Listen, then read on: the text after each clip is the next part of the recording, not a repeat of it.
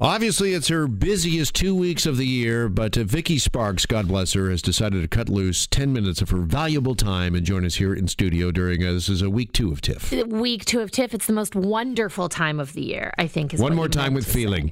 Are you feeling like if you got the most tired time of the year? Yeah, have you got like a little TIFF hangover? Or? Yeah, I mean, it does. This is the epitome of first world problems to say Sure. I'm tired from seeing so many movies. I mean, that's not something most people are going to find a lot of sympathy for. So Nobody I understands. That. Why don't they understand? My butt is numb. Yeah. Last night you saw Joker. I sure did. Yeah, tell us about that, because I think a lot of people have been eagerly anticipating this film. Yeah, so it was really interesting. I also got to see a Q&A with director Todd Phillips and the cast after the movie. And what you need to know about this Joker is that it is not a superhero movie. This is really a character study on one villain that has been in a superhero universe before. They don't anticipate this movie connecting with any previous Batman universes, either in the past or going forward. It's really a standalone look at the Joker. And what Todd standalone, look at the Joker, do you mean in terms of like we get a greater understanding of how the Joker became who he is? That's exactly correct. And what Todd Phillips, the director, said is that he wanted to ground the Joker in the real world. So, in some of the comic book versions, the Joker falls into a vat of acid, and that's why his face turns white and his hair turns green. And he was like, that's not really what happens if you fall in a vat of acid. My favorite Joker, by the way, is Cesar Romero from the 60s Batman. You've gone old school. Yes, because I don't know if you recall or seen, but like he started the role with no mustache. Right. And then later grew one, which became like a signature thing for him. And they tried to just paint it over with the red lipstick, and you could just see this, and there's like a big bushy mustache. That's amazing. That's amazing. So with this Joker, because they wanted to ground it so much in reality, it's much darker than even I anticipated, knowing it was a dark film going in. Like more than Heath Ledger's Joker? Oh, yeah. Whole other level. So what they did was, because they the Joker, we all know, turns into kind of this mass killer, sociopath, maybe guy. So they had to create a set of real world circumstances that could do that to a person. So they look at his childhood and the circumstances he's growing up with. He's mentally ill, and kind of all of the things that play into this becoming possible. So it's a deeply unsettling movie with one of the most incredible performances I've ever seen in Joaquin Phoenix. So it's going to be interesting to see how the general public reacts to it, because it is not going to be for the faint of heart. And it's been, 16 hours. I'm still deeply unsettled by what I saw. I was about to ask you, did you have, despite the fact you've got this TIFF hangover and you're down on your sleep, did you have trouble sleeping last night after seeing it? I didn't have trouble sleeping, but I will say the movie sticks with you. Like, Joaquin's performance seems like too light a word for it. It's like he is possessed or inhabits the role of the Joker. Everything about him is different, from his teeth to his body to his posture to his hair to his movements to his voice. It's an incredible performance. Has he talked about that here at TIFF, Joaquin? Just how, because I think the Joker's that sort of role that it consumes you when you play it. Yeah, he didn't talk about it last night in the Q&A. He just said that he took a little convincing to sign on to the role, Todd Phillips said. He said he kept showing up at his house day after day, talking about it. And after a couple of weeks, he was like, dude, are you going to say yes to this? And he was like, I still don't know. And he was like, we got to move forward one way or another. But they seem to have forged a real partnership between the two of them, Todd and Joaquin. And this is really, it's a leading role in a way that we don't often see in movies. I would say about 95% of this movie hangs on Joaquin Phoenix. The supporting roles are very minor. All right. That's a Joker that you saw last night. Yes. Catch us up for those that have just been watching TIFF from the sidelines or casually, as we're about a week and a half in now.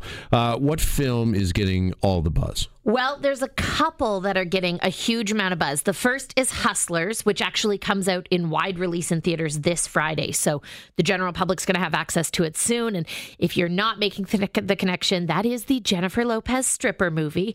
But soon the connection you may be making to that movie could very well be the movie Jennifer Lopez won an Oscar for, because that is all the buzz that she is getting right now, that her role as kind of the head of this stripper family of women who, based on a true story, kind of begin hustling and drugging people to steal their money, is earning her the most buzz in terms of awards and in terms of critical appreciation for her performance that she's ever had. Wow. So you think actual, legit Oscar buzz, like we could see her nominated? If you Google Jennifer Lopez Oscar buzz right now, I would guarantee that 100 articles would come up about this movie within 2 seconds. I think she is a serious contender for a nomination. All right, so that's Hustlers. That's Hustlers. What's the other film? If strippers aren't your thing, you can go to the other end of the spectrum and try a little Mr. Rogers on Versailles.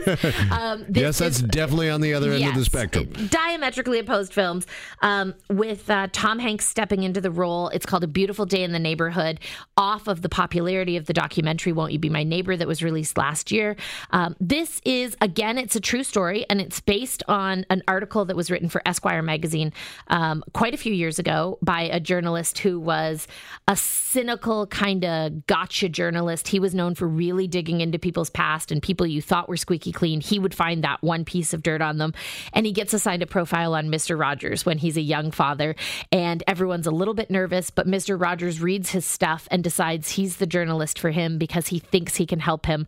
And they develop this incredible friendship over the course of this profile piece that he writes. And the journalist, is absolutely changed by it. And I was worried that it would be quite sweet and kind of overly saccharine, as things can kind of get with Mr. Rogers.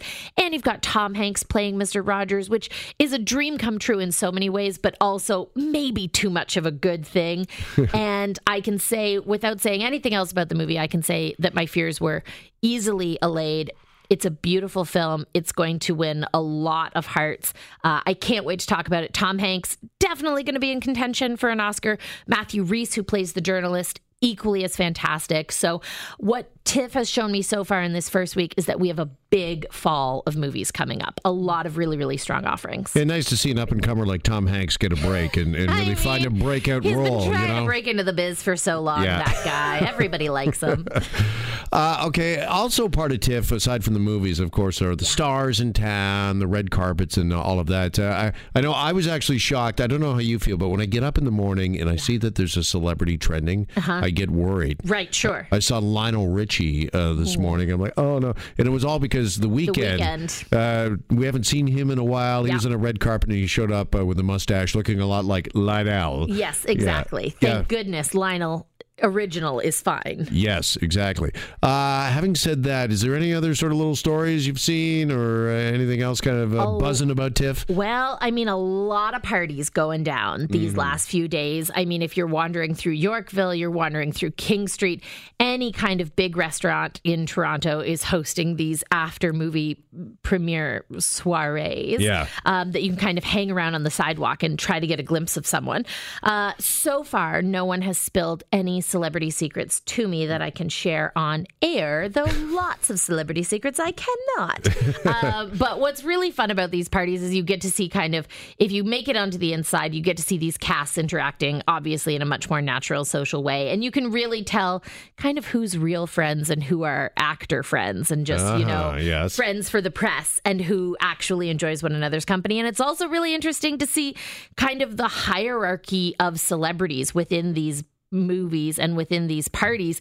You see people who get like security areaed VIP areas that no one can get through unless they're like approved. You see people with VIP areas that don't have a security guard. You have people with VIP areas who have someone from the movie studio. And then you have people who are just not deemed famous enough, even though they're in the movie and maybe have like won an Emmy, and they just like have to get their own drinks from the bar. And it's so interesting to see. The horror. I have to get my own drink. It's a horror. It's just interesting to see kind of who fits into what category.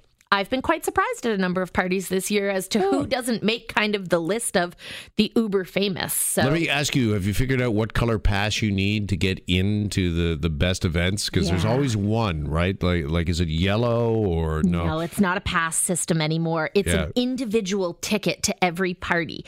And the tickets are beautiful and quite large, so you cannot lose them. And that is all I can say, or publicists around the city will have me taken out. Because I did notice this being at the Canadian Country Music Awards this weekend. Everybody's walking around with lanyards that say All Access. Oh, yeah. Which is the one you want. That's the one you want. But it occurred to me, nobody just has, like, access.